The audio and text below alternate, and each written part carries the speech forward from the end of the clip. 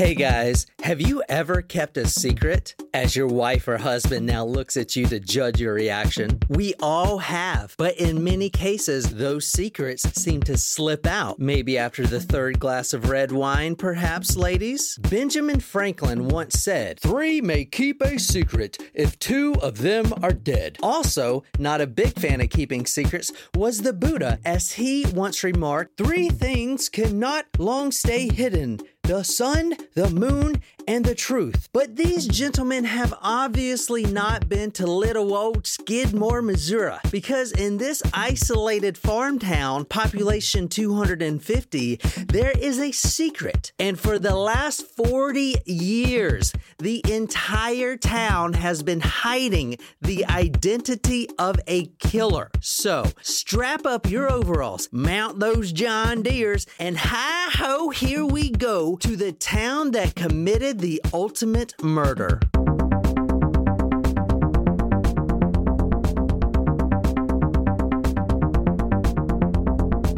But that's called the Hello Friday, which is deceiving because it's not Friday. No. The hint was not Friday. The hint was Debo. All right. From the movie Friday.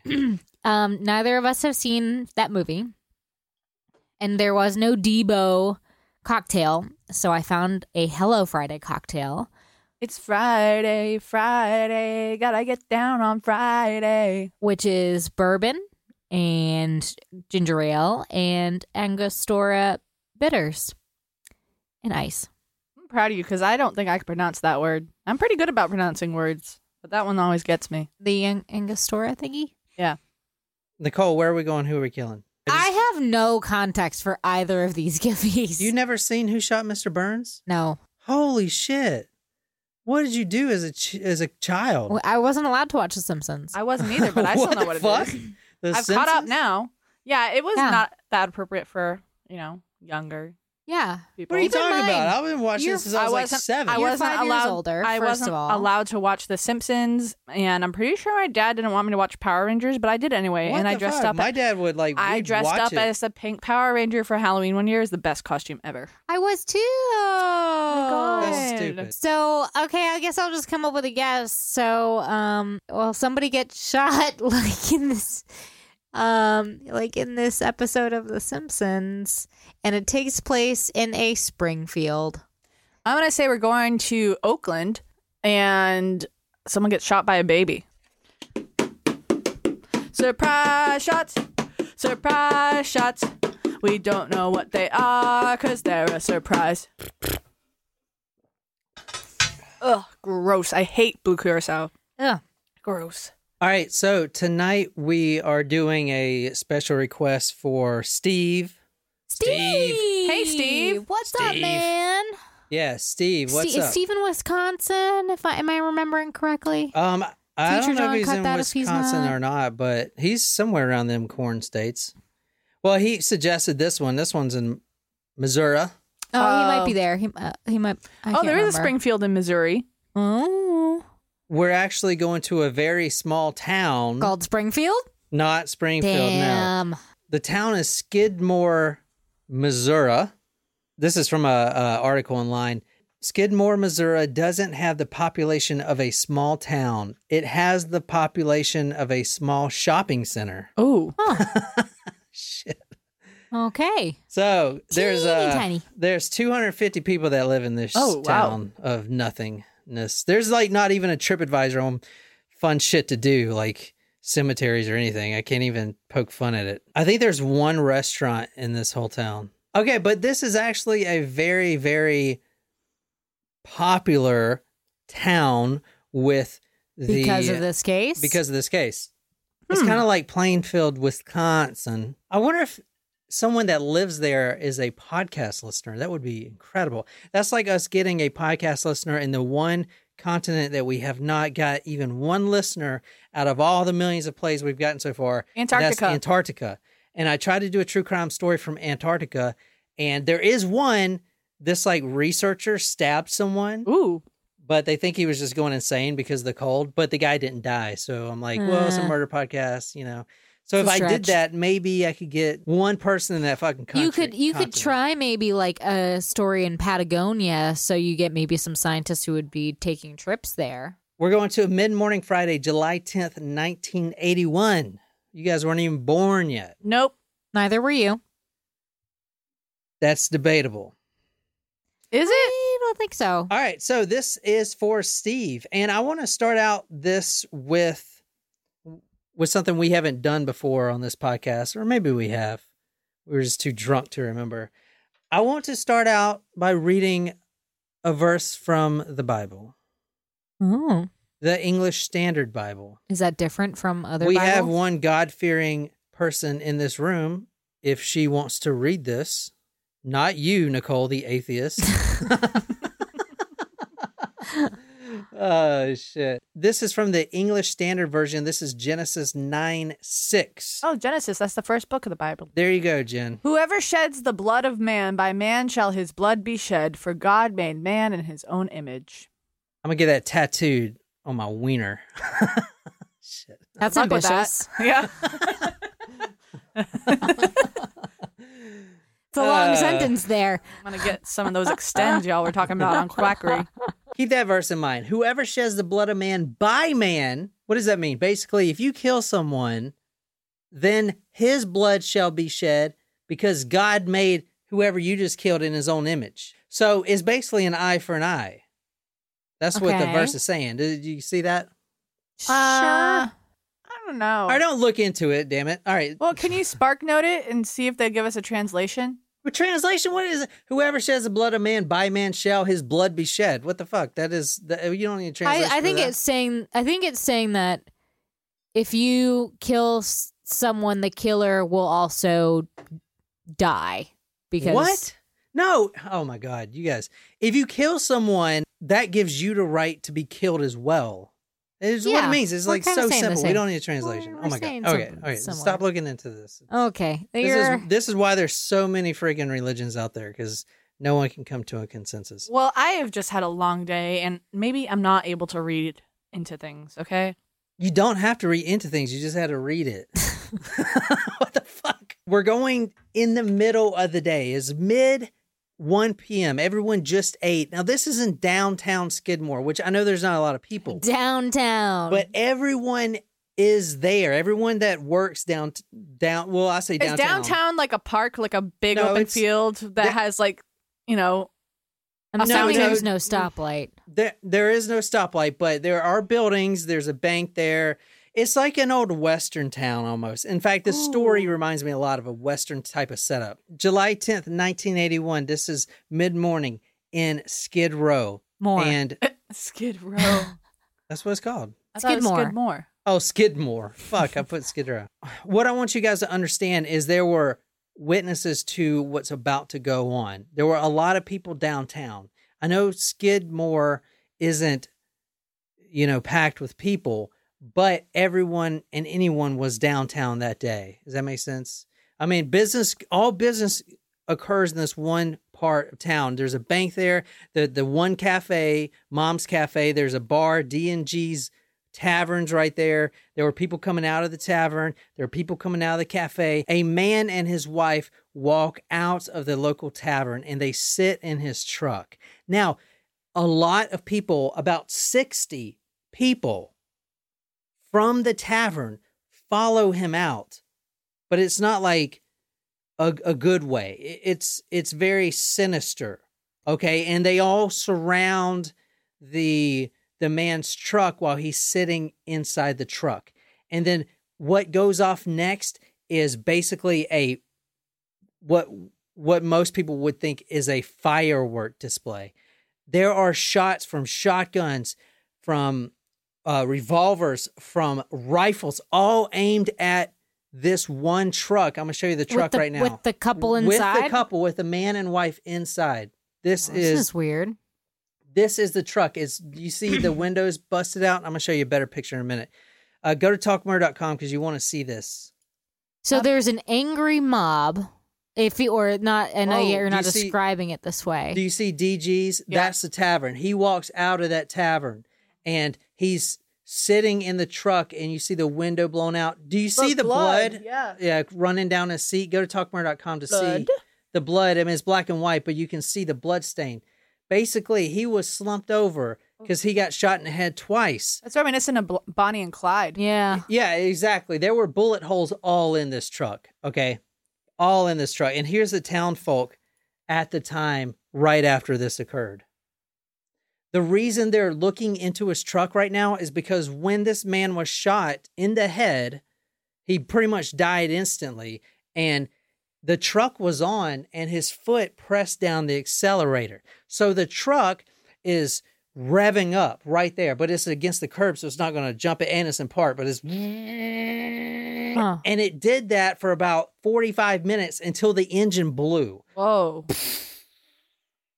And but then it didn't blow up the car, though. It didn't blow up the car. The engine just blew, and then it was dead silent. Now, I want to say that the ambulance did not arrive for another hour. Was there just not an ambulance nearby, like in that town? Or did they Do you see all those people? Mm-hmm. Not one of those people. This story is kind of like the Kitty Genovese story. Not one of those people called the ambulance, called the police, did anything. They just stood there the whole time. Well, they were the ones that shot him. Or were they?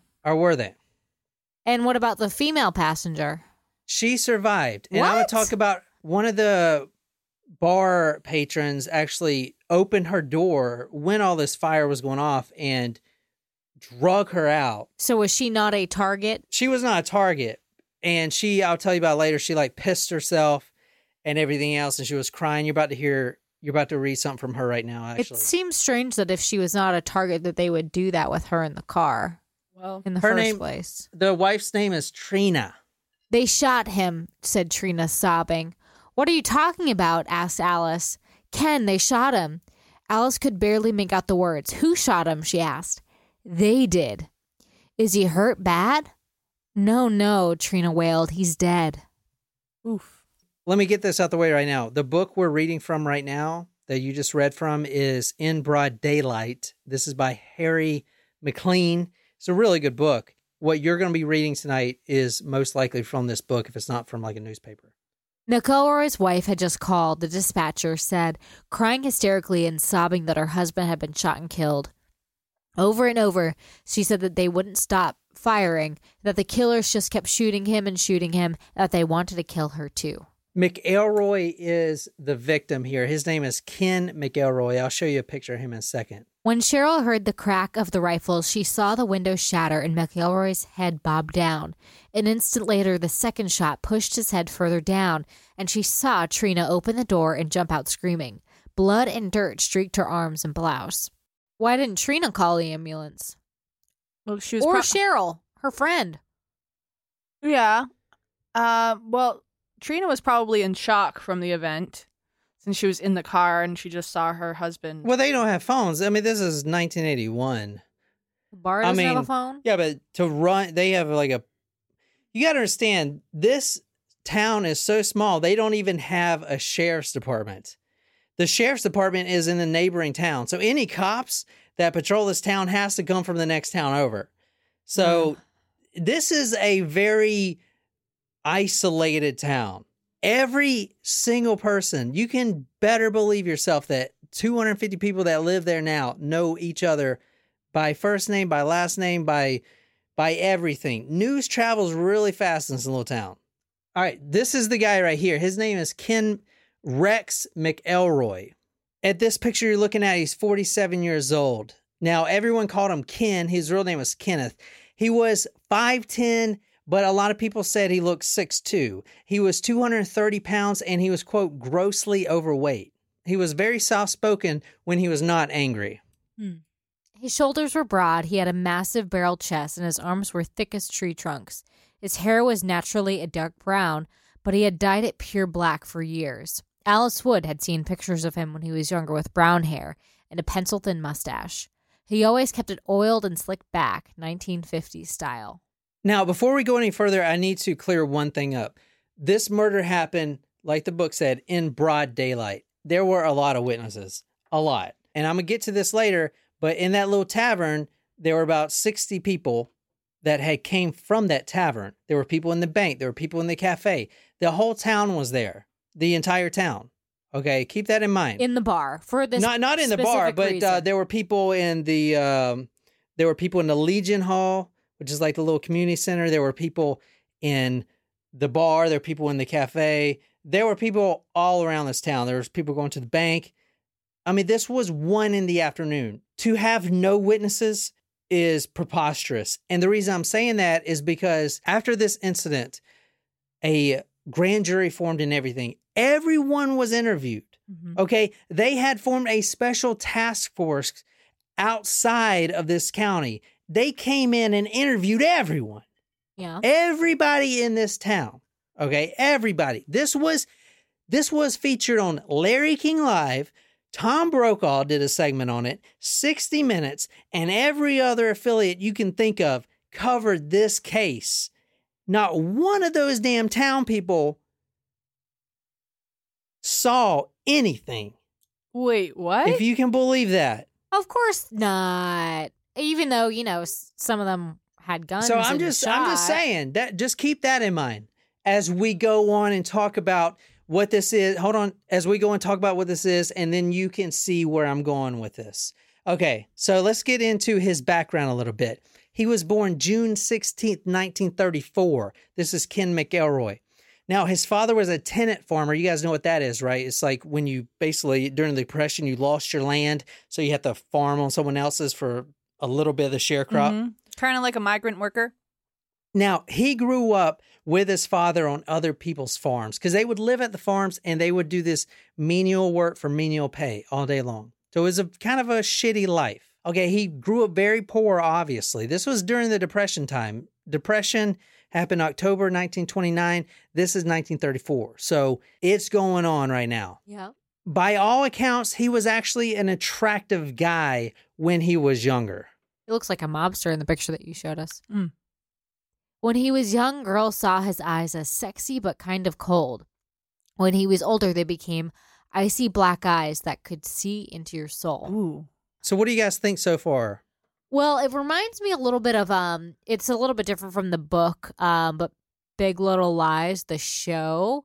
It's kind of like they all see something happen, but nobody says. Is this a true story? No, it's a fictional story. But it kind of reminds me of that where there's a ton of witnesses that see what actually happened, but they all kind of agree not to, like, no one goes forward. None of them saw anything. Ooh, I have to watch that show. That's on my watch It was list. great. The book was awesome. When you say that there were 60 people and none of them saw anything, like that's quite a number. Instead of saying if there were like 10 people, that's like, okay, that's kind of weird that no one saw anything. But 60 people kind of makes me think that there was a mob hit out on him. Plus, the other difference with this and the show, like in the show that I was talking about, it could have been an accident where the person who died could have tripped and fallen over. You think that was an accident? No. What I'm saying is the difference with this show where they were all kind of like, oh, it was an accident, no one actually killed someone. Like, obviously someone shot this guy. Multiple people obviously shot this guy. So the fact that they're even still saying nobody saw anything is kind of crazy. Unless he was involved in, this is the 1980s, maybe he was a Russian spy and they had a sniper hit on him from above one of the tiny buildings that made up this town of 250 people. Ken's father bought an old farm and him and his children and the grandkids all move in. Okay, this is with Ken's father and his wife, all the grandkids. There were 18 people living in this little shanty at one point. There were junk cars, dogs in cages, because he practiced coon hunting. Oh, where's Stella? Yeah, so he practiced coon hunting. So there was dogs in cages chained up everywhere. There was junk everywhere. When little Ken did go to school, he would show up smelling like a skunk, pure garbage skunk. It was so bad, so bad that many times he was sent home because the stench was overbearing. So he hardly ever went to school. He actually failed the 5th grade twice, which made him bigger than everyone, right? Because he was held back twice. And the teachers considered him very mean and very hard to control. Probably sounds like it was a defense mechanism. Well, yeah, especially because he was held back twice. He wanted to make sure that his classmates like knew that he was an alpha, and like he wanted to keep them from making fun of him for being held back twice because he wasn't, as smart as them maybe. So he was using that, as you said, like a defense mechanism. That's my assumption. But he seldom laughed. When he did, in the words of a family member, it was from the outside, not the inside. There was never a belly laugh, just ha ha ha, and then it was over. Yeah. Nelson. Yeah, he is like Nelson. That's funny. So, obviously, he became a bully. Okay. Sounds like he became a bully and stayed a bully. What Nicole's reading tonight is from the book In Broad Daylight. I'll put a link to it on talkmurder.com. It's a very good book. It's a little lengthy, but I mean, it's a big story, but it's very, I definitely recommend it for all you true crime aficionados out there. One former classmate explained it this way. When I came to the Graham School in the 4th grade from Elkhorn Country School, one of the first things the other kids told me was about Ken McElroy, the type of kid he was. I was told to stay away from him, not to have anything to do with him, that he pushed other kids around. Another classmate recalled, I don't care who you were, you didn't mess with him. If he came up to where you were sitting and said, hey, I want to sit there, then you moved. He wasn't the biggest kid in class. There was one really big kid. He must have been 6 feet and 200 pounds, and he never crossed Ken's path. This is going to be kind of a premonition for things to come. This is how his dad reacts to situations. Ken learned very young that he could get more in life not doing the hard work in the honest way. He knew that he could make more money by stealing and get what he wanted by stealing and theft and screwing people over. So he started stealing at a very young age. And this is how his father reacts. Ken was also known to steal. One winter day, the owner of the gas station and grocery store in Graham caught him and another boy stealing some items. The man called Tony and told him about it. Later in the day, Tony burst into the store with a long, curved hunting knife in his hand, slammed the owner up against the wall, and held the knife up to his throat. Tony said, quote, if you ever touch my boy again, I'll cut your heart out. Oh, shit. Okay, so you can kind of, do you start to see where we're going with this story? He's an asshole. Now, in 1952, he married a girl named Oleta. I'm surprised he got somebody to marry him. Yeah. Well, no, he's actually a very attractive guy. The picture you saw doesn't do it any justice because he's big. He's got a big old beer gut. He's like 50. But when he was a young whippersnapper, he was pretty well built and he had those, blue eyes that kind of pierce through your soul. He actually had a lot of women. A lot. There's no problem getting women for this guy. In fact, I read somewhere that it kind of boosted his ego to go through so many women, because everyone looked at him like, well, how do you get all these women? He marries an Oleta. They moved to Denver and he worked construction. Now, this was failed from the start because, like I said, he didn't do honest work. He liked to steal. And he soon figured out that he could steal, he could be a thief and make way more money than he can with a jackhammer. It's also really important to know, because we've seen this in so many cases before, that he was injured. Now, he was 20-something at this time when he was working construction, but he did have a head injury, okay? Huh. And a lot of the serial killers and the psychopaths that we study have been through some kind of head trauma, including myself. McElroy told people that his injury resulted in a steel plate being implanted in his head, and many people attributed much of his subsequent bizarre and violent behavior to the plate. Eventually, he moves back to Missouri. Now, this is when he starts stealing these fat old hogs from these local farmers. Basically, this is how he makes money, and I'm going to go into this later. But he steals hogs and anything else that he could sell from a farmer. Now, these farmers, because I grew up on a farm, my granddaddy was a farmer, they ain't got money. So if you go steal my granddaddy's cows, that's going to hurt him. Right. So it's not like he's stealing from the rich. He's stealing from people who are already poor. People that are poor. And he's basically making a lot of money doing this. He's like the opposite. He's like anti-Robin Hood. He's stealing cows. He's stealing hogs. He's stealing pesticides. He's stealing anything he can put his hands on, guns, whatever. He knew where all the keys were to each farm, and he would go in when the farmer wasn't there at the cow auction, stuff like that, and he'd go in and he'd load them hogs up in his trailer, and he would sell them on the market. You guys know what a fence is? Not like the fence out there in the backyard, but a fence. You hear this a lot in cases that deal with like art theft and stuff.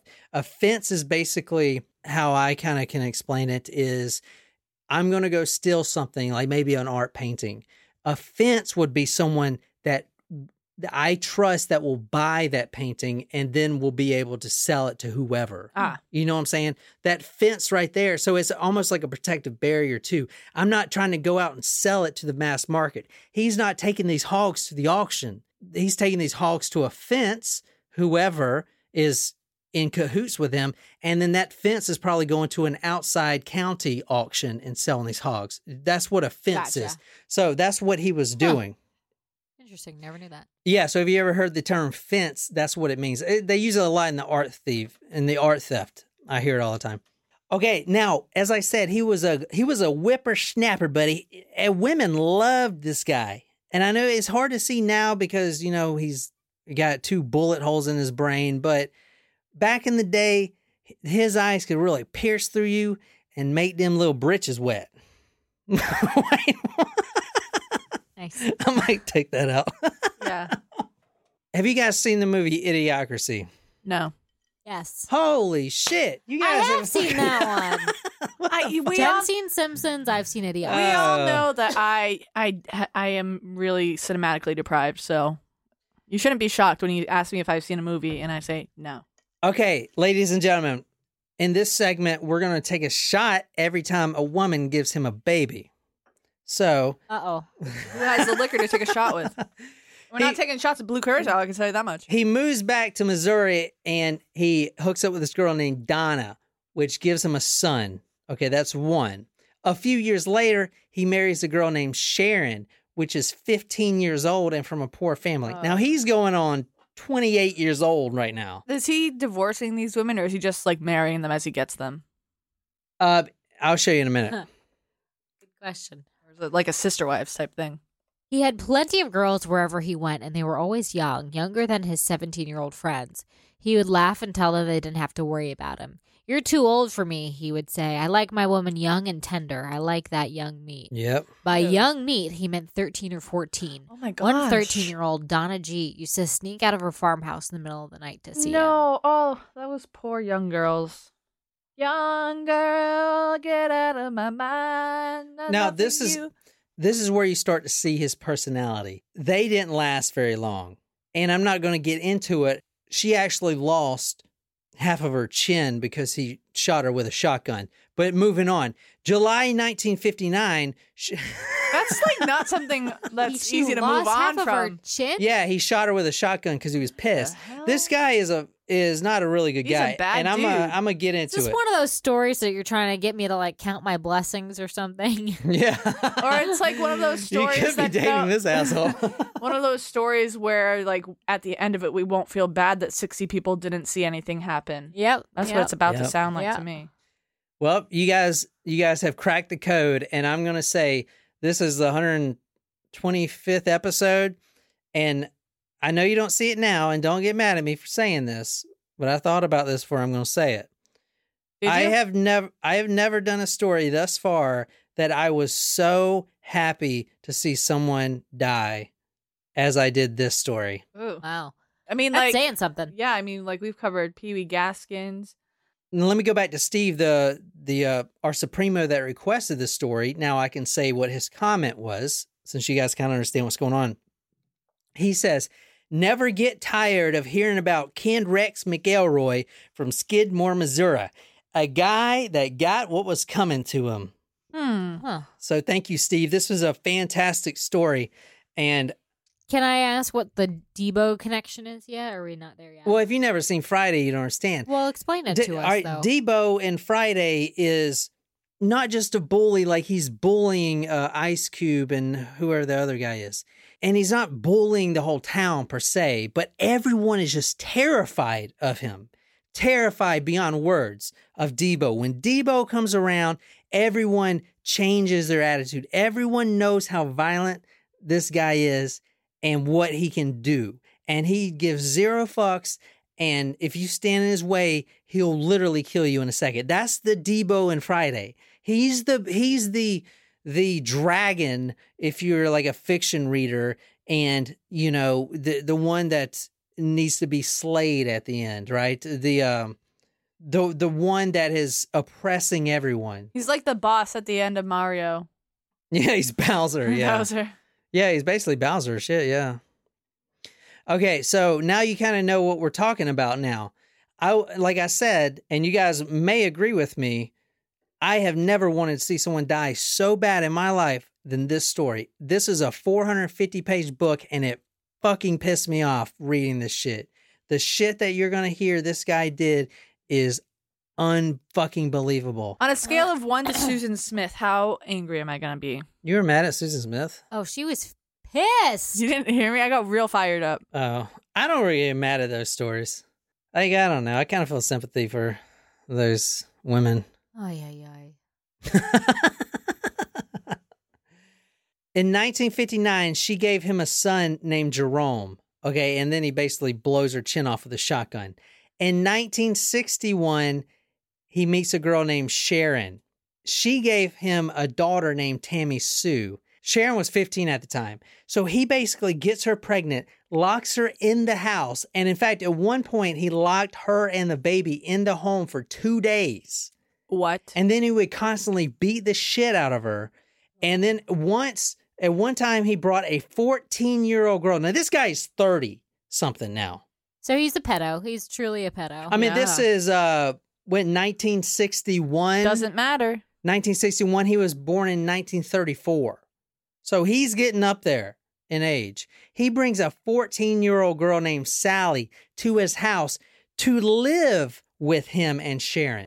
Sharon didn't like this, obviously. Well, yeah. And he would basically go from room to room and have sex with both of them and beat them up the whole time. I mean, you guys are going to read some stuff here. I think we're going to get a new scale tonight, Nicole. Oh, boy.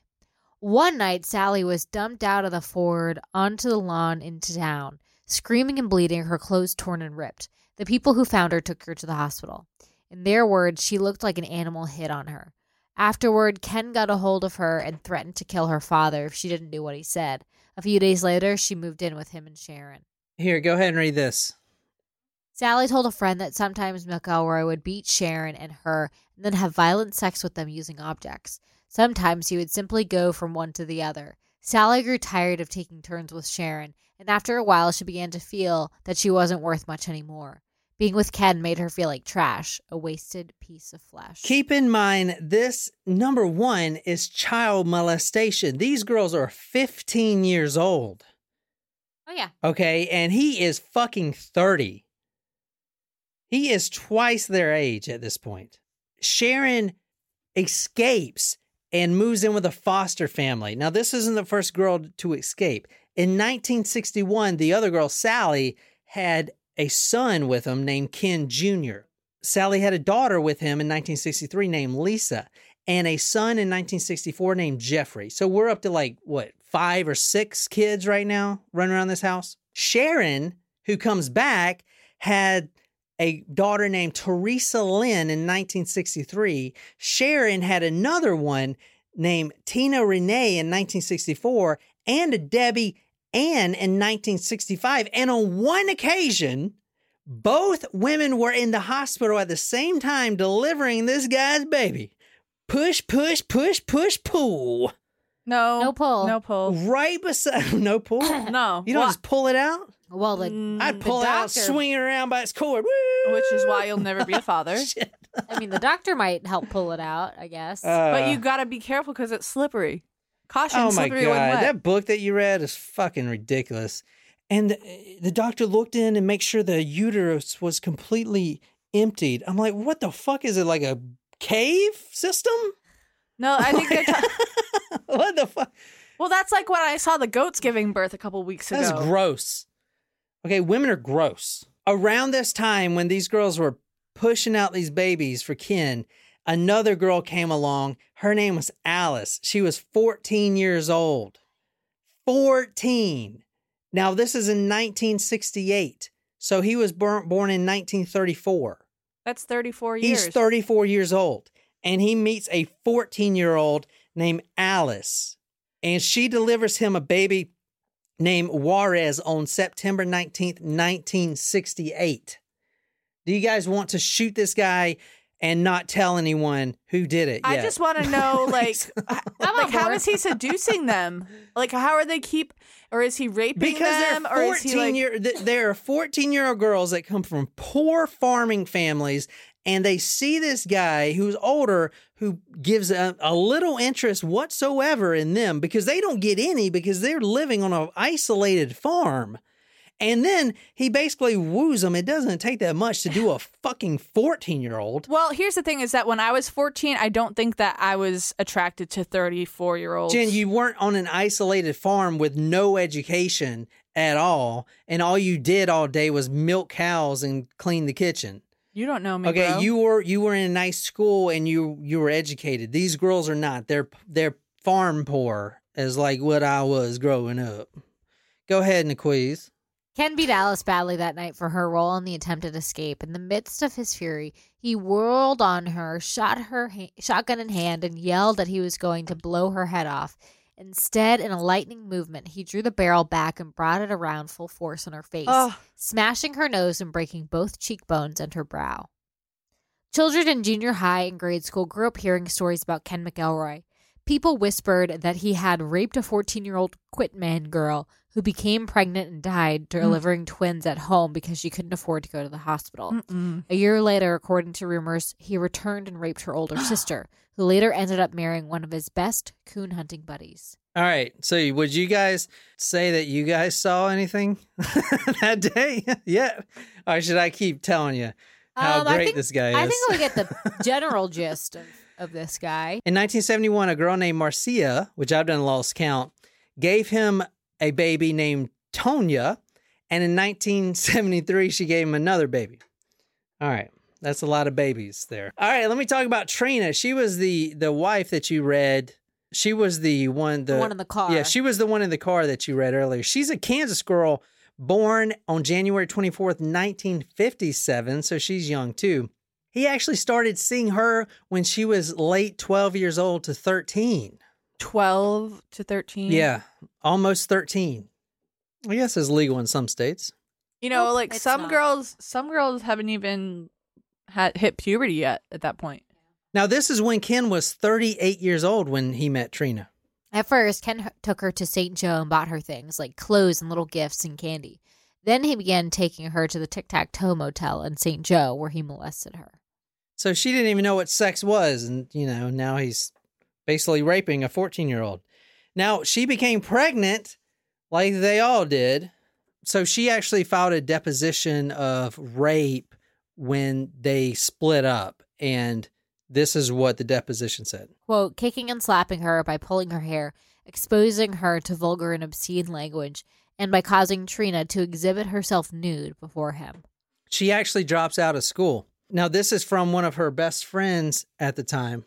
She started skipping school and getting in trouble. After a while, her attitude changed because she just didn't care about anything.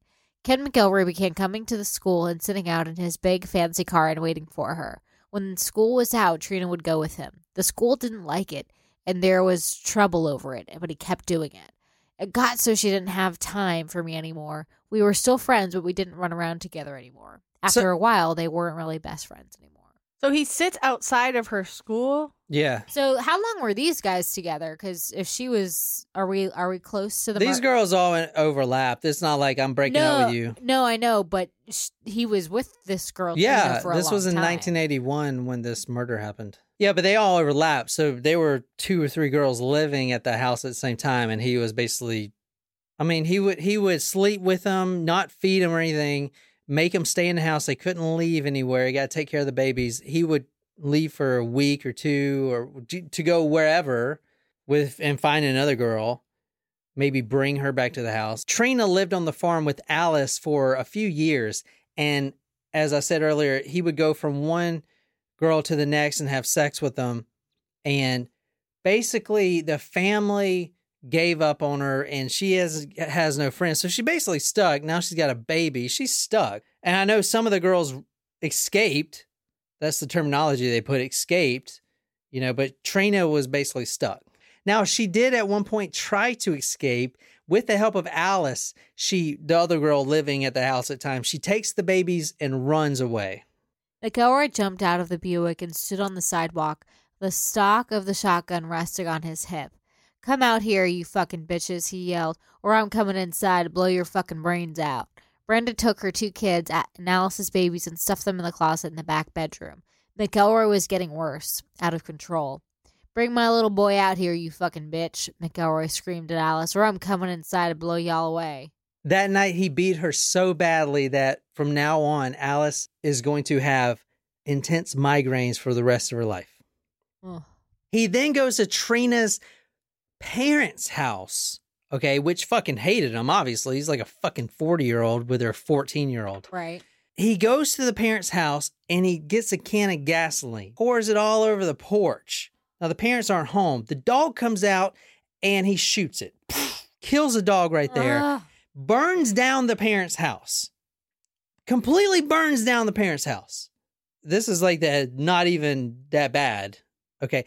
June 19th, 1973, he's got 3 criminal felony charges. Rape with a girl he got pregnant. Arson for burning her fucking mom's house down. And flourishing a deadly weapon. And also an amended complaint saying that on June 12th, he raped Trina. And that's what you read earlier. This also kind of reminds me of the murder in Marple case. Yeah, a little bit, yeah. All right, now. That's a throwback. Episode 2. Yeah, I liked that one. I got really wine drunk that one. Yeah, that was a good one. We haven't drank wine in a long time. Yeah. Now, a little thing about Ken, he doesn't like the fair fight. He's basically a little punk, okay? He doesn't like to fight unless he's got a gun and he just wants to shoot you. He's afraid. And you'll see that in a minute. Even though the entire town is afraid of him, you'll see what I'm talking about in a minute. But this is from one of his high school friends named Bill Everhart, talking about how he would just use a gun instead of fighting. My dad has a friend named Bill Everhart. He wasn't the kind of a man that would fight another man out in the streets. He used a gun. Trina actually goes to a foster home in another county, but Ken tracks her down. Even though at the whole time of this foster home, now she's with her baby, she doesn't leave the house at all. Somehow he tracks her down. And I'm going to tell you about how he does this in a little bit, but he uses intimidation.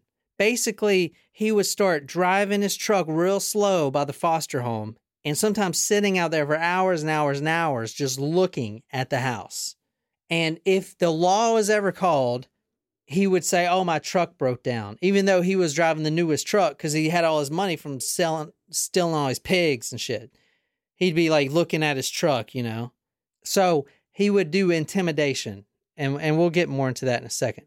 This is from the book In Broad Daylight. The phone calls began not long after McElroy's visit. A man would demand to speak to Trina, and when Ginger refused... Ginger's the foster mom. He would call her a bitch and tell her that if she knew what was good for her, she better turn Trina back over. He didn't say to whom, just turn her back over. He said he was going to kill Trina. "Tell my little bride that I'm coming to get her," he would say menacingly. He would always call her his little bride. Sometimes he would ask, "Want to trade girl for girl?" "What are you talking about?" Ginger asked, by now recognizing the voice. "I know where your girls go to school and what bus they take. I think we ought to trade girl for girl, don't you?" So now he's facing 4 felony charges, and he's even facing a death sentence for rape. Okay? Good. Oh, no, I don't believe in the death penalty. Well, you better start. But as in with all the rest of the 18 to 22 felonies, He was sentenced to death for his For rape. Yeah, charges. rape in Missouri at Wow. that time was sentenced to death. Wow. But That's out of a all of pretty his 18 to intense- 22 felonies, which I couldn't even keep count of anymore, It's the opposite of Canada. he goes off scot-free. Oh, great. This Okay, is so going the to this is public- going to play So in. the public had a lot of faith in the law. That is exactly right. Yeah. The law, if the law was to ever fail, because, the sheriff was like, you got to trust in the system. The system. Well, the system ain't doing Sometimes jack fucking shit. Sometimes it don't. And he believed in one thing above all, and that was Karma. no witness, no case. Oh. Thinking he may have just been trying. This right here is the ex-marshal. He was the marshal of Skidmore for 6 months, and he quit because of Ken McElroy. He quit the marshal. He quit policing whatsoever, and now he's installing AT&T routers or whatever the fuck they had back then. This is the marshal, and he's saying right now he quit because of Ken. He said that he would believe in killing a man that wanted to put him in the pen for the rest of his life. And Were you frightened of him that night? yeah, I sure was. Anytime you're looking at a gun, you don't know if he's going to shoot you or what he's even thinking. He may have just been trying to scare me. But he did the job. But every time I So that guy right there, he was a sheriff, or he was the marshal of the county. And then McElroy, once he stopped him once for a traffic violation, McElroy put a shotgun into his face. And after that, this guy quit. So there's your faith in the law right there.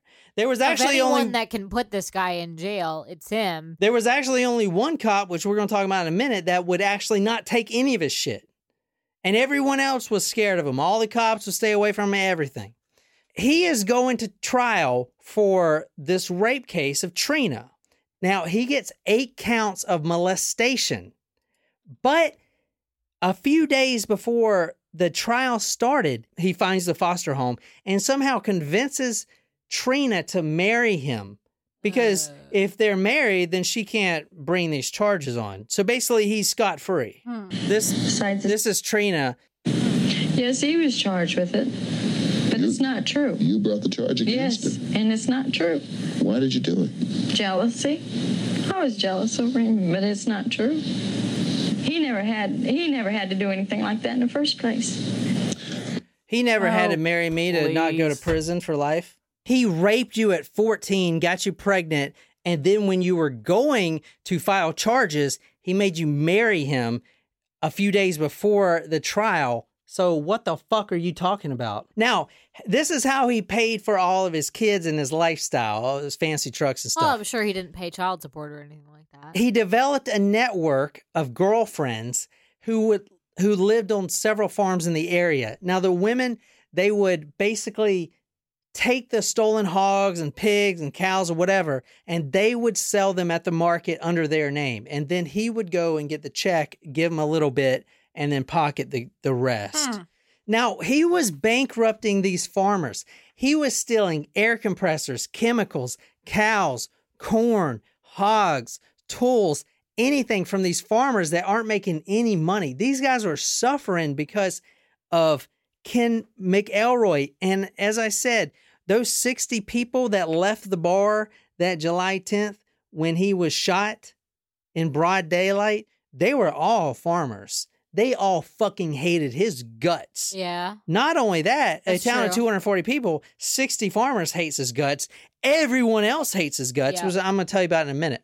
So basically, you guys get how he made money. I'm not going to go dive too deep and into how that. he made enemies beyond just these Yeah. women. Right. He did have 2 girlfriends confess about the stealings and the way he makes money, but he would. I'm surprised he didn't have any farmers pressing charges. He did. He Oh. did at one point, but then everyone would get scared of him because, as you'll see in a second, he would use fear and intimidation and brute firepower to intimidate someone. They called it the caravan. I saw that in the book. It was the caravan. So basically, here's what would happen. Let's say you steal a farmer's hogs and he goes reports it. Now, for the next 2 months, that guy, Ken McElroy, is going to take his truck, creep slowly by your farm every night, twice a day, whatever. He's going to shoot his shotgun over your house. He's going to have 2 other trucks with there's 2 other women behind him in, quote, a caravan, and they're just going to intimidate you. And they're going to threaten you. And he's going to call your house and say, you're going to die. I'm going to fucking cut. You're going to read some awful shit, what he would say. For instance, here's one right now about intimidating a witness. You can read this. I'm going to kill you, McElroy said, unless you swear not to testify. He raised the gun in the air, then dropped the barrel in Otha's face again, pulling the hammer back and resting his finger on the trigger. I'm going to start at your feet and shoot all the way up until there's nothing left of you, Wow. he said. Okay, let's talk about Romaine Henry. He's a 41-year-old farmer, and just like everyone else, he's getting fucked over by this guy. Now, he doesn't really have any beef, if you will, with Ken McElroy, besides the fact that he's stealing all his fucking farm animals.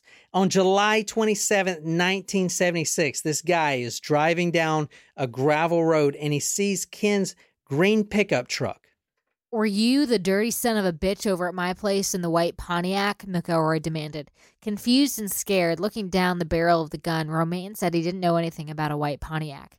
You're a lying son of a bitch, snarled McElroy. He lowered the barrel and fired the shotgun. The blast tore a big hole in Romaine's stomach, splattered blood and pieces of flesh against the driver's door, and ripped holes in the panel.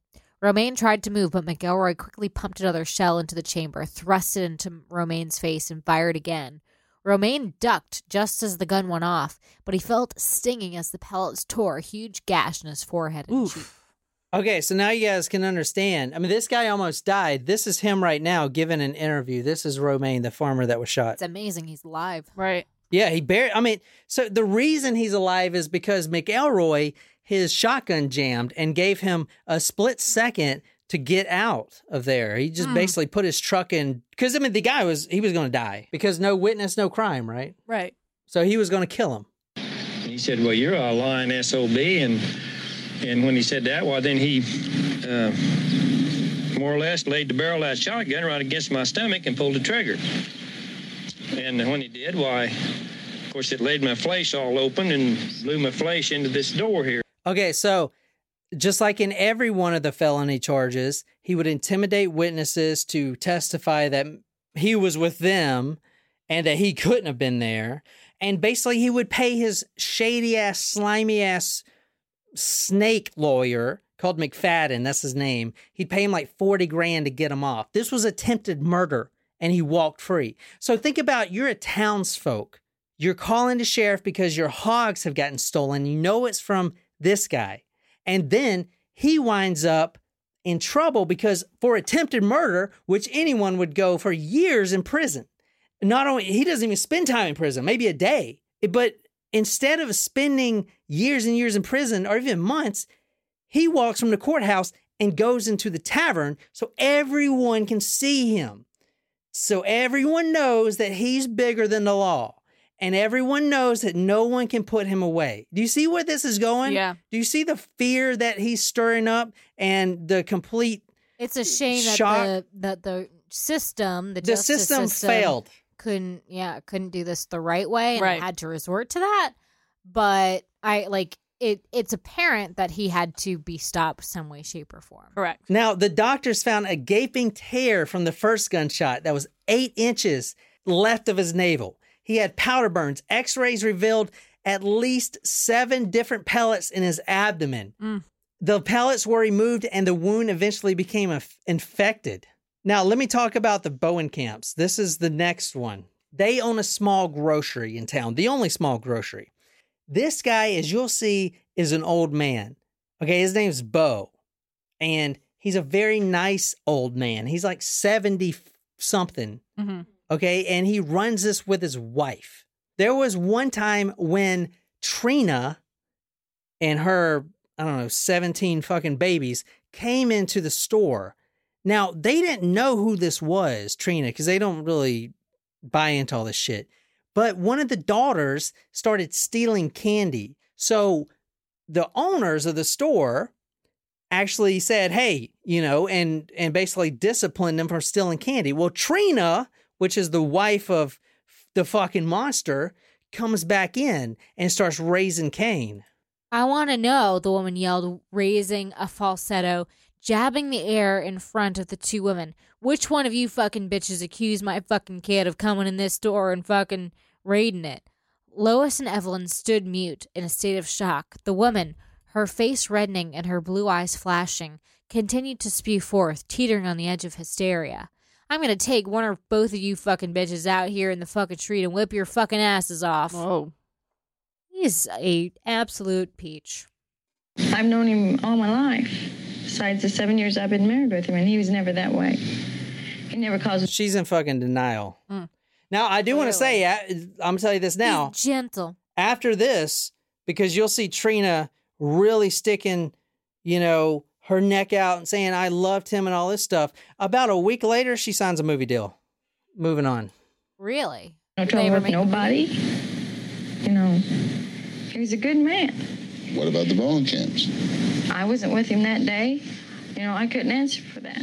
I do know it was self-defense. His wife, Trina. Okay, so on July 8th, 1980, do you see that old man? That old man up there? They had a confrontation. This guy was out on the dock like usual, enjoying the sunny day, watching cars go by. July 8th, 1980. Bose had stepped back into the store to retrieve the knife and finish cutting up the cardboard boxes. When he turned around, he found himself staring into both barrels of McElroy's shotgun. Isn't he just bluffing, Bo thought, or is he really going to shoot? Sensing the answer, Bo jerked to his right. At the same moment, he heard the boom of the shotgun and felt a searing pain on the left side of his neck. He crumpled to the floor. Oof. Did he live? He did live because he barely got away. This guy hasn't killed anybody so far. Well, he barely turned. Now, there were kids. Okay, there were like 4 kids. When Ken got there, he sent the kids in to get candy. Now, they saw the murder, or they saw the shooting. They saw the shooting. The attempted murder. But Ken approaches them before the court date and basically threatens the fuck out of them and says, you're not going to say that I was there. I wasn't there. You're going to say I was here. That wasn't me. That's how he kept getting away with this shit. And he has a lot of money. And he's got this slimy ass fucking lawyer. He's this complete shithead that you're going to hear from in a second that would get him off of fucking anything. So the law's not working. This is the second person he has shot and he ain't going to jail for Third. it. Remember the one with the chin. And he's fucking raping 14-year-olds. And he's doing whatever the fuck he wants. Stealing all your hogs and everything. This is a bully. Not a bully, but he's the Debo.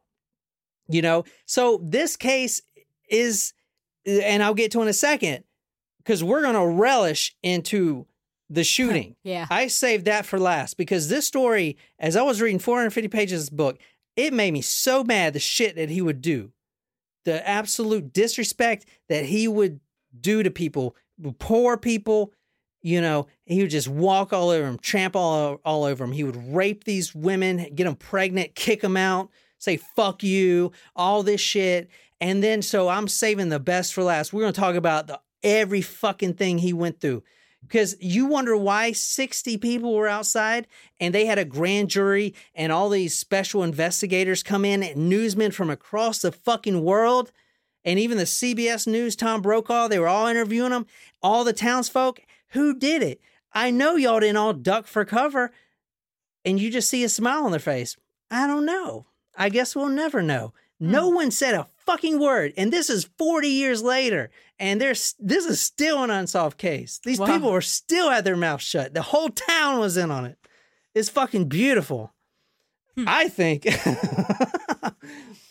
Bo was gurgling and mumbling, but the only words they could make out were, I'm dying. I know I'm dying. He had 4 wounds measuring 1 to 2 inches in length, one behind his left ear and a 3-inch left side of his neck.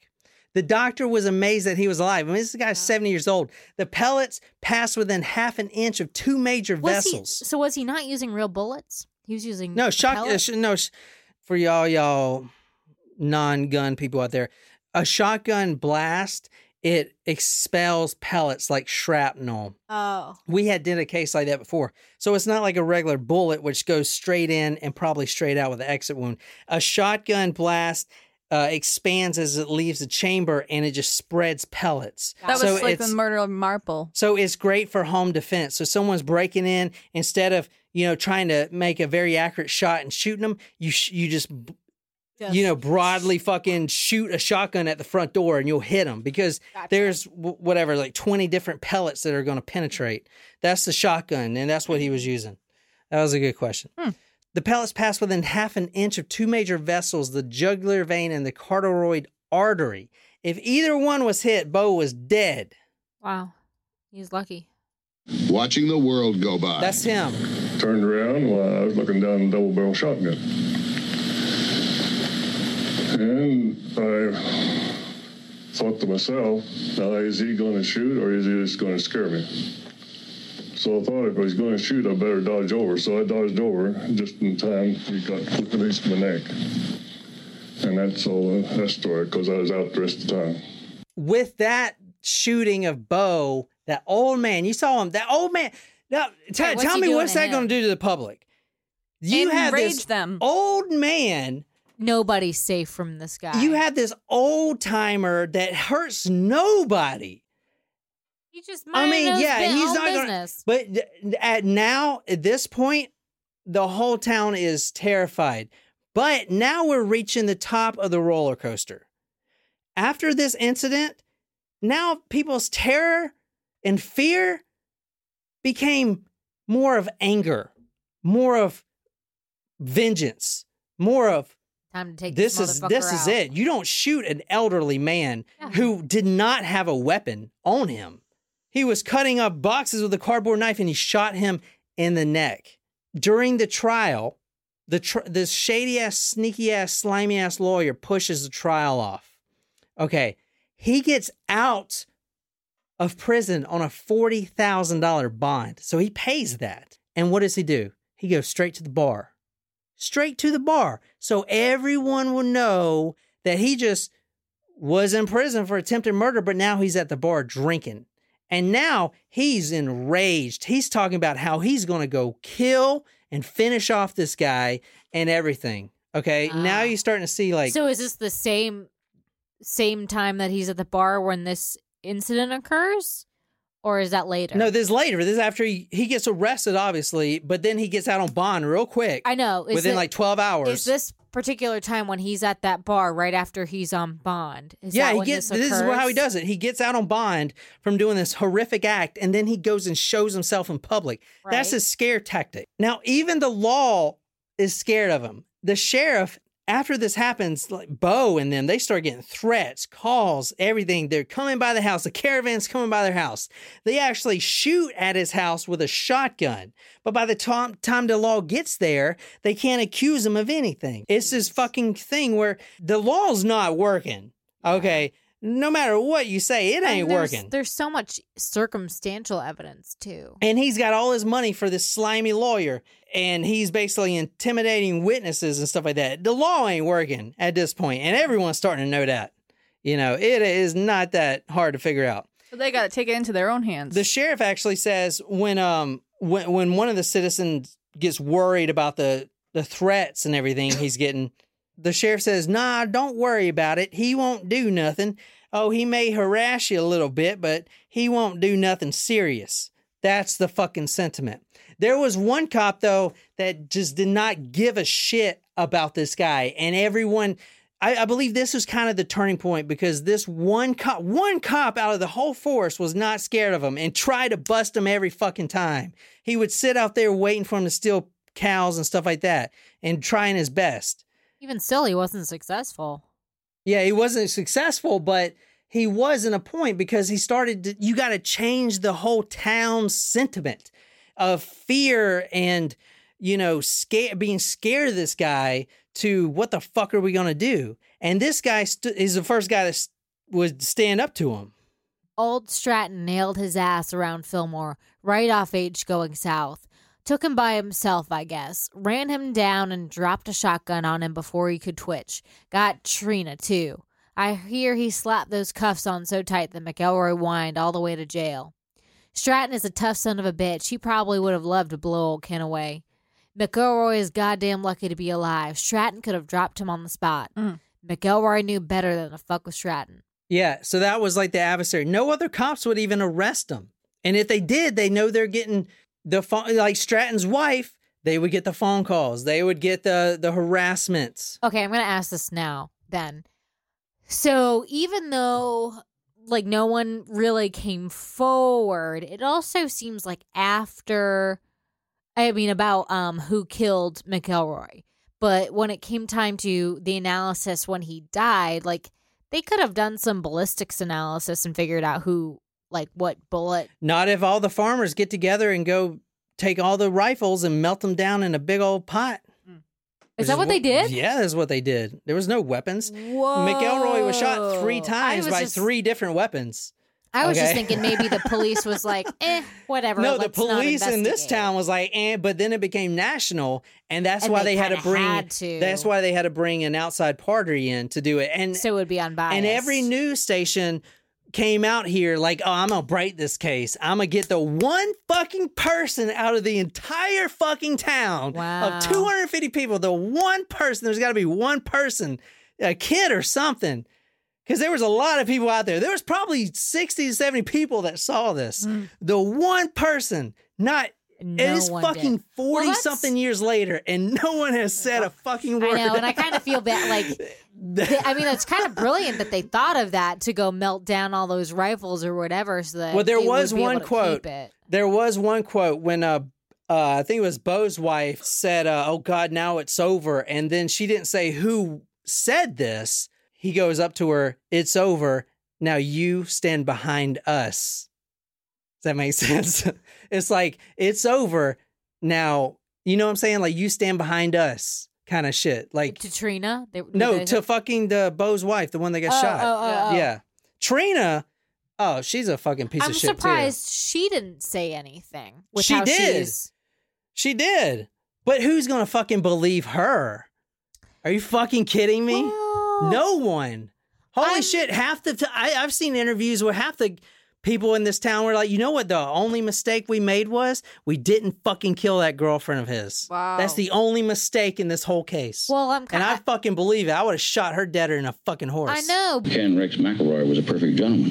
This is the lawyer. Good client. He sure did. This is a sleazy fucking lawyer right here. They got him out of all these felonies, all this child rape and everything. This is a sleazebag lawyer. A lawyer an awful lot. Yes, and I asked him about that, and he said, well, it's a set of circumstances. He says they're trying to get me, they're harassing me. I didn't do it. But he did have a reputation for violence. He was known as the Jesse James of Northwest Missouri. I have heard him called the Jesse James of the northwest part of Missouri. That is correct. Well, he wasn't. So he might not have been the perfect gentleman that you just said he was. I say only in his relationship with me. He was a fearless type person. In other words, anybody say, you can't go here, and if it's his right to go, and it wasn't a judge or somebody telling him he couldn't do it, he would go if he wanted to go. But he was more than that. He was more than just fearless. He was harassing people. And you know something? I have never been able to verify these allegations that he was harassing anybody. No. The local Yeah, so that's a sleazy-ass lawyer that would get him out of everything. With enough money, anyone can get you out.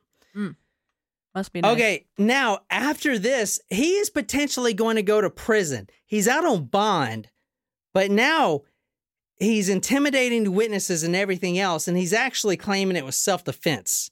You heard Trina say self-defense. Bullshit. So just to drive the point home where even if you did have a problem, you wouldn't say anything about it, this is it. As McElroy waged his campaign of harassment against Bo and Camps and met no resistance from the lawmen who were paid to keep the peace, the townspeople began to realize that the community was standing alone and that anyone who tried to do something about McElroy would stand alone as well. Now, even the minister, which this is his job, goes to visit Bo in the hospital. His name is Tim Warren, and you'll hear from him in a little bit. He goes in there and comforts him because that's his job. He's a fucking minister of the town. Right. As soon as he gets to his home, not even 10 minutes before he walks in the door, his fucking phone rings. Guess who it is? Yeah. If you don't mind your own business, we'll have to hurt you. What? It's my job, Warren responded, and I'm going to continue to do it no matter what you say. You're going to be sorry, the caller said, then hung up. You don't threaten a minister. Yeah. That's like negative karma points. Oh, yeah. This guy has got plenty of karma coming. Now, so the minister basically told him to fuck off. And he said, if you come around me, I'm going to fucking kill you. That's exactly what he said. For the first month or two, the phone calls came every other day or so, even on the days he hadn't seen Bo. The voice called the minister fat boy, stupid, cocksucker, and other vulgar names. Sometimes the threats were short descriptions of what would happen. Other times the caller rambled on in lurid detail, as if he were enjoying it. If you keep on minding other people's business instead of your own, we're going to rape your wife in front of you, and then we're going to cut your little boy's sex organs off and make him eat them while you watch, the voice would say. We're going to tie you up and cut you into little pieces. And then all of us are going to fuck your wife in front of you, and then we're going to kill her. Oh, my gosh. If you're so brave, Warren finally yelled, come ahead and do it. The caller hung up. Yeah, hung up like a fucking bitch. This is You're the a minister he's pussy. talking to. The minister says, you know, if you're so brave, come on, motherfucker. Who says Good that for shit? you, dude. Yeah, now you guys want to fucking not say who the fuck shot this guy. It's amazing that they were all... I mean, that's a I'm lot gonna of tell you people how. to I'm keep gonna tell a you in a secret. second. This is the minister. Machine gun. I noticed that he and Trina were out of the truck, and he had the machine gun out and in his hand, and I had a gun with me. I didn't want to use it. But if the man would have put a clip in that gun, I would have used it to protect my family. On the first Sunday in September, Tim Warren was outside playing ball with his son when the phone rang. Warren ran inside to answer it. I'm tired of warning you and telling you, said the familiar male voice. I'm going to come over and castrate you. Then I'm going to cut your little boy up into pieces and feed him to you while you're laying there bleeding from castration. And we're going to send you pieces of your wife's body in an envelope. And you're going to know that we're killing her bit by bit. It's too late now, you fat son of a bitch. You pushed me too far. You're so brave on the phone, Warren practically yelled, and I'm tired of your threats. If you're so brave, I'm going to set my little boy and my wife up on the porch right now, and if you come and try to get them. You want to use knives? We'll use knives. You want to use guns? We'll use guns. But I'll tell you what, you're not going to walk away alive if you show up. No one came, and the call stopped for a while. That's him. That's the one that everyone's afraid of. But now the perception changes because he's going to court for this shooting of the old man Bowenkamp, but he's out on bond and everyone's fucking done. Right. Dude, everyone's done. You don't shoot this old man and do this shit to this minister and you walk into the bar. Are I feel you like fucking the serious? townsfolk must have had like a planning meeting about this. Well, here's what happens. Trina and Ken, they walk into the bar. Now, Trina's carrying an M1 rifle is what they use in the war. And it's got a bayonet on it. And Ken starts waving around. He's drinking. He's saying, I'm going to fucking destroy this guy. I'm going to finish the job with Bo, kill this old man, all this stuff. One guy named Pete Ward. Now, he is a retired Army officer that served in Vietnam. Oh, don't fuck with this guy. Yeah, exactly. Yeah, he's about to lay down the fucking law. This is the crazy. Like, this is the crazy. This is the one point in the story where everything changes. Everyone's so scared of this asshole. And then they see this guy and it just completely flips. This is a turning point. He stands up and he says, quote, if that son of a bitch comes up this way with that rifle, said Pete, I'm going to blow him away. He walks up, he gets his rifle out of his truck and he goes sits by the Bowenkamp's place, you know, the one that he was threatening. Mm-hmm. And only 2 people saw this whole encounter go down, but the whole town knew it, and it changed all the perceptions. Instead of doing like he's saying, I'm going to go finish him up, his truck went the opposite way. Really? After this Vietnam vet said, come on, motherfucker, come on, let's do it right now. He drove the other way. After that, game over. Game over. No one gave 2 fucks about this guy. Everyone was out to get him. No one's scared anymore. That one fucking thing changed, and that's what we call a shift of power. Only 2 people saw it, but it's like a hypnotist when you're hypnotized and then he snaps his finger and now you're completely conscious. You know everything. You're out of your trance. You know exactly what the fuck is going on. That's what the thing was like. On July 10th, the murder day, was the day when a petition was signed to get this guy out of the town. He can never come into town and all. And this guy, Pete Ward, and his sons signed this. And they were the 4 signers that started this. So now they got a hit on their head. But July 10th is when Ken was supposed to be going to prison, going to trial. Right. So they'd be safe. July 10th comes, the shady, sleazy piece of shit lawyer pushes it back to July 20th, which is 10 days of them being basically unprotected by this fucking maniac that had created a petition to get him out of the county. Does that make sense? Mm-hmm. So they all show up at this little community center, and there's 60 farmers in there, and they're all talking about what to do. The sheriff's there, the mayor's there, everyone is there. Everyone is there. I want to say everyone is there. Okay. Right. Then someone comes in and says, guess who is at the fucking bar? All the people go out of the community center, the 60 farmers, and they fill up this bar. It was only Ken I bet that's and, the big and most Trina. packed that bar's ever I'll been. show you the bar. This is the bar right here. Because no one ever is probably there at the same time. They're Let all alone just 60 like, people if it's a town of 250. Right. That's yeah. The shit. That's like almost the entire town. This is the Wow. newer picture of the same bars. I don't think it's a bar anymore, but that's what it is now. We ID. So pretty small. There was 2 people in there. Literally him, Ken, his wife, and the bartender. So 3. Now you got 60 people coming in there. And they all sit around this bar and they all stare at him. That's fucking awesome. They're all just staring at him. Okay. And it's just like, so it's just, I can't even imagine it. I mean, imagine going to a bar, and everybody's just looking at you like with their eyes, just like, I mean, 60 people just walked into a bar. It's never held 60 people in the whole fucking existence. And now everyone's coming in there, maybe ordering a drink just to do it. And then they're just looking at you. Basically, Ken says, all right, I guess it's time to go. Okay. Huh. And now we go back to the 10th. Everyone follows him out. Everybody follows him out of the fucking bar. Everybody. It was the craziest shit. We left the D&G and went to our pickup. And as soon as we walked out the door, everybody else walked out the door behind us. And they gathered around on my side over here, on my passenger side of the truck. He hadn't started the pickup yet. But we just sitting there. I looked at them to see what they was looking at and see if they wanted anything, and they were just staring. I knew. They were just staring. This is in the middle of the day. They were standing behind his truck. He couldn't even get out. They were just, it was like a horror movie when you see just the monster, whatever, just staring. Yeah. Like, you know what I'm saying? The eyes just fixated. Like everyone had a goal.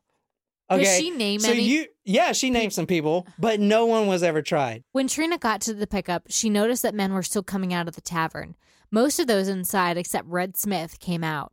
Many of them turned west up the hill, and several stood on the edge of the sidewalk and the street between the Silverado and the car parked next to it. All the men were staring in their direction. She turned to Ken. "What are they staring for?" she asked. "I don't know," he replied. It's like this weird air, you know, it's just like this tension. There's a clear plan. In this town, there's no plan. They were in the community center and they had no idea what to do. They were discussing how they're going to protect this Vietnam vet and his sons from being murdered by this guy because they got 10 days before he was going to trial. Right. And then someone walks in and is like, this motherfucker's at the bar right now. So they don't have a plan. The sheriff's there, the mayor's there, but yeah, everyone's there. And then it's just like, we don't know what to do. Let's just go in the bar. And no one has a plan. So everyone's just sitting around the bar staring at him. No one knows what to fucking do. So he leaves. And then everyone's just standing around him, still don't know what to fucking do. Hey, guys. But some It's people like- go get their guns. It's like this awkward fucking silence. And most people had guns on them. It's like awkward silence. And then it just, someone who Trina does name pulls out a fucking gun. rifle and starts it. One shot, boom, straight into the back of his head. Oof. And this is who she blamed, but he has never been tried. Listen to this. You said, why has no one been tried? Yes, Trina says you did it. Okay. 60 other people says you didn't. Hmm. Who the fuck are they going to believe? True. "They've got guns," she cried. Ken didn't move. Trina watched as Dell squeezed the trigger, and then she heard the crack of the shot and the sound of the rear window blowing apart. She turned to look at Ken and saw a huge hole in his cheek and then shattered the rear window. She turned to look back at Dell and saw his finger pull the trigger again, and she heard the explosion of a second shot. She looked at Ken and saw that he had been hit a second time. Oh, God, oh, God, oh, God, Trina screamed. Please stop shooting him. Please stop shooting. You saw the truck look like Bonnie and Clyde at the end. Yeah. Let's backtrack when we first started this episode. And I said, not only is this guy gunned down in broad daylight, but no one decided to call the ambulance. Right. No one decided to call the cops. The medics didn't get there till an hour and a half later. Okay, do you see why? Yeah. Because no one's going to call him. Why? Because if he ain't dead, he's got to fucking die before they get there, right? Mm-hmm. They don't want them to come save him. In fact, when the medics did pull, this is the craziest shit you've ever heard. When the medics pulled up, they backed the ambulance up, they got out their defibrillators. You know, they got to save this guy. Okay, he brings the defibrillator over there, puts it down by the truck. I got to go back and get some bandages. And then the medic goes back and the defibrillator's gone. So much. Oh my God. Yeah. They stole the fucking medical equipment. You know why? Whoa. This guy is dead, but I ain't taking no chances. You ain't bringing this fucking asshole back. Oh, wow. No way. You ain't bringing this guy back. Wow. They stole the defibrillator. That's crazy. They picked up all the Damn. shells and They thought of everything. everything. And all the shells are cleaned out. It's like he just got shot by invisible bullets. Stuck in him. Yeah, exactly. And they took the medical equipment. Well, that's probably why nobody more so the reason why nobody called us, so they could go kind of clean up the crime Yeah, scene. clean it up. Oh yeah. And you'll hear in a second, this old lady said that when the reporter asked her, why did no one see anything? She's like, I guess we just all dove. And then you just watch her face. She's like smiling like This is what I was told to say. Dude, all right, this is a crazy story. So the accelerators it's kind of a on the floor. town, honestly. Like, I'm like, I know, kind of right? It's the greatest town ever. Accelerators on the floor, engine blows out. His teeth actually ended up on the dashboard. Ugh, gross. Because whoa, that's fucking crazy. Yeah. Ugh, I don't want to picture that. Oh, Because it's not like denture. Like I know. It's like individual teeth. Gross. Ugh. Gross. Trina was rescued. She pisses all over herself. Well, hell, I'd piss myself too, probably. In the truck is what forensic scientists called and police called high-speed blood. But we know it as fine red mist. When you shoot someone, the pressure differential or whatever, I don't even know how it works, sprays out this little mist of blood, like sprays it like an aerosol can. Yeah. That is all over the window. Oof. From the back of his head. Okay. There were 2 bullets that were hit. There were 10 to 20 bullets fired from different rifles, different guns, even a shotgun. There were pellets in the back of his neck. It was a free-for-all. It wasn't one guy. I mean, it was like multiple people. Like the shells were like from literally, I mean, only 3 different people hit him, but the shells were like from the whole town. First was a 30-30. It shattered the rear window, penetrated the lower neck, and splattered blood into the top of the seat, into the fine red mist, you know, the psst, like an aerosol can.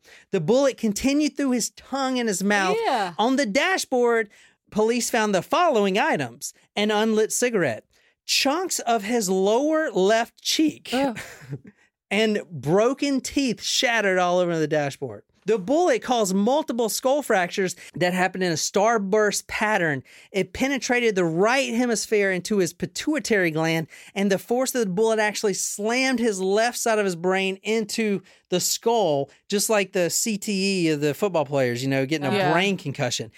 And it hit so hard from the blast, this is how close this high-powered rifle was, that it shattered his left brain into several pieces. His brain split into pieces on his left side. Like, what the fuck? Jeez. Crazy. The second shot was from a .22. The upper part of his skull, quote, tumbling widely, chewing the brain into tiny bits and pieces, end quote. The third shot was from a shotgun, left 2 pellets in the back of his neck. 50 to 60 people have seen this. The guy from 60 Minutes, which you'll hear right now, says, how is this possible? 60 people and no one seen what happened. It's not that they're saying they're not going to say anything. It's just none of the town's seen it. Nobody's seen it at all, which is fucking amazing. before, there may have been as many as 50 or 60 people. And yet not a single person admits to seeing who fired the shots. No witnesses. Listen to this. No witnesses. No witnesses, huh? Watch this old lady. How come no witnesses? Everybody died for cover? Look at her face. But at least 5 shots. Look at her face. I feel like her name is Gladys or something. Everybody died for. Look at that face. That is great, dude. I'm sorry. I've never wanted to see someone die so bad in my life. But if you read this book, you understand how he tormented these people to death. It's just awful. He got what was coming to him. And then, as I said, as I pointed to earlier, at the very end of the thing, Trina and even the sleazy ass lawyer signed a movie deal right after this. Anyway, that's the story. That's fucking how the town, even to this day, people still go up there and ask who did it. The whole town, till this day, the people that are still alive, they know. And if you watch some of the interviews from the local people, you could tell they all know. Oh, yeah. I wonder, like, if someone puts it in their will. Like, No, I actually saw a deathbed confession of one of the town folk, and that question was asked, and I didn't see anything. Wow. Good You for know? them. It's like this. It only works it's if this everyone crazy, is. You but know it's what I this mean? town. It would not work in a town like this. The town is isolated. Everyone knows each other, and there's this unspoken bond that they don't have to go tell everyone. Okay, let's use this story. Everyone already knows what to do because they are family. Everyone in that town of 250 people, they know who each other. They know everyone. They know who did this, but it's the town that committed the murder. Right. And no one has ever confessed in this 40 years, and people still, this is an unsolved case. That's crazy. So that's a Ken McElroy story. That's from Steve. Damn, Steve. Wow, way to pick a good one, dude. Yeah. That was a good story. Was it? Yeah. It was. I'm glad you did that one. If you enjoy this episode, be sure to hit that subscribe button on whatever podcasting app you use. If you like this story, you can follow us on social media, Facebook, Twitter, Instagram. If you're absolutely obsessed with this podcast and want to become our bully, go to talkmurder.com/join. Become a Talko Supremo. Get a badass t-shirt, sticker swag, a lot of love. Shout it out all over the place. Tell me what story you want me to do. I'll research it, dedicate it to you on the Talk Murder to Me podcast. My name is John, here with Jen and Nicole. And until next time, You had it coming.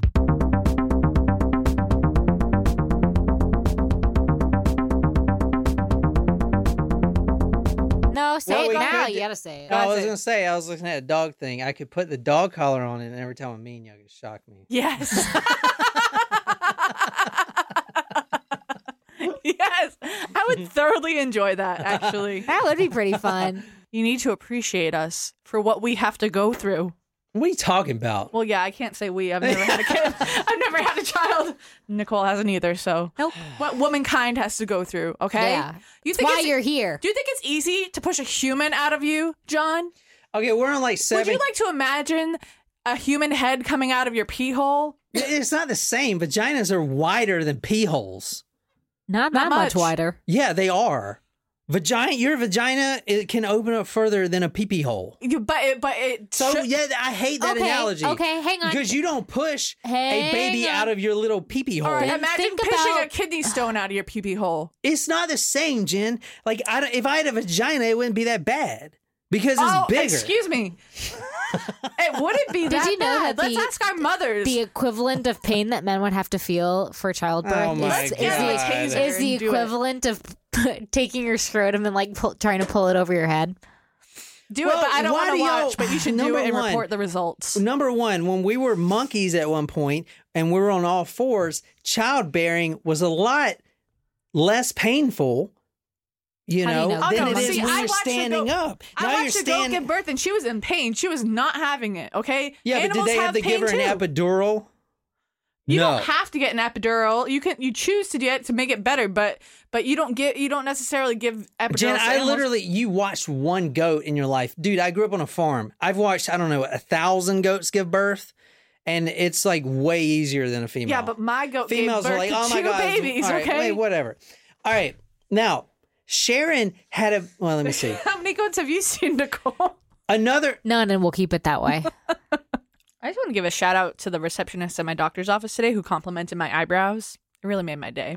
Your eyebrows they look like what a human would have on their face. Well, the only thing that they're the only thing that I have going for me, so I try to maintain their shape.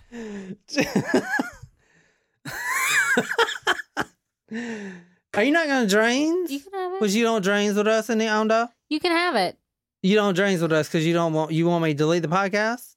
Don't be like that. Well, no peer pressure. We used to drains. Yeah. I didn't like the drink. Well, I'm does now. I got the stores I got to do, and I want something else on the. Go ahead. I'm gonna get something else. You can take that. No, because what's rule number? I'll get something else. How about that? What you gonna get? Like a shot of pickle juice No, and pretend to be drains?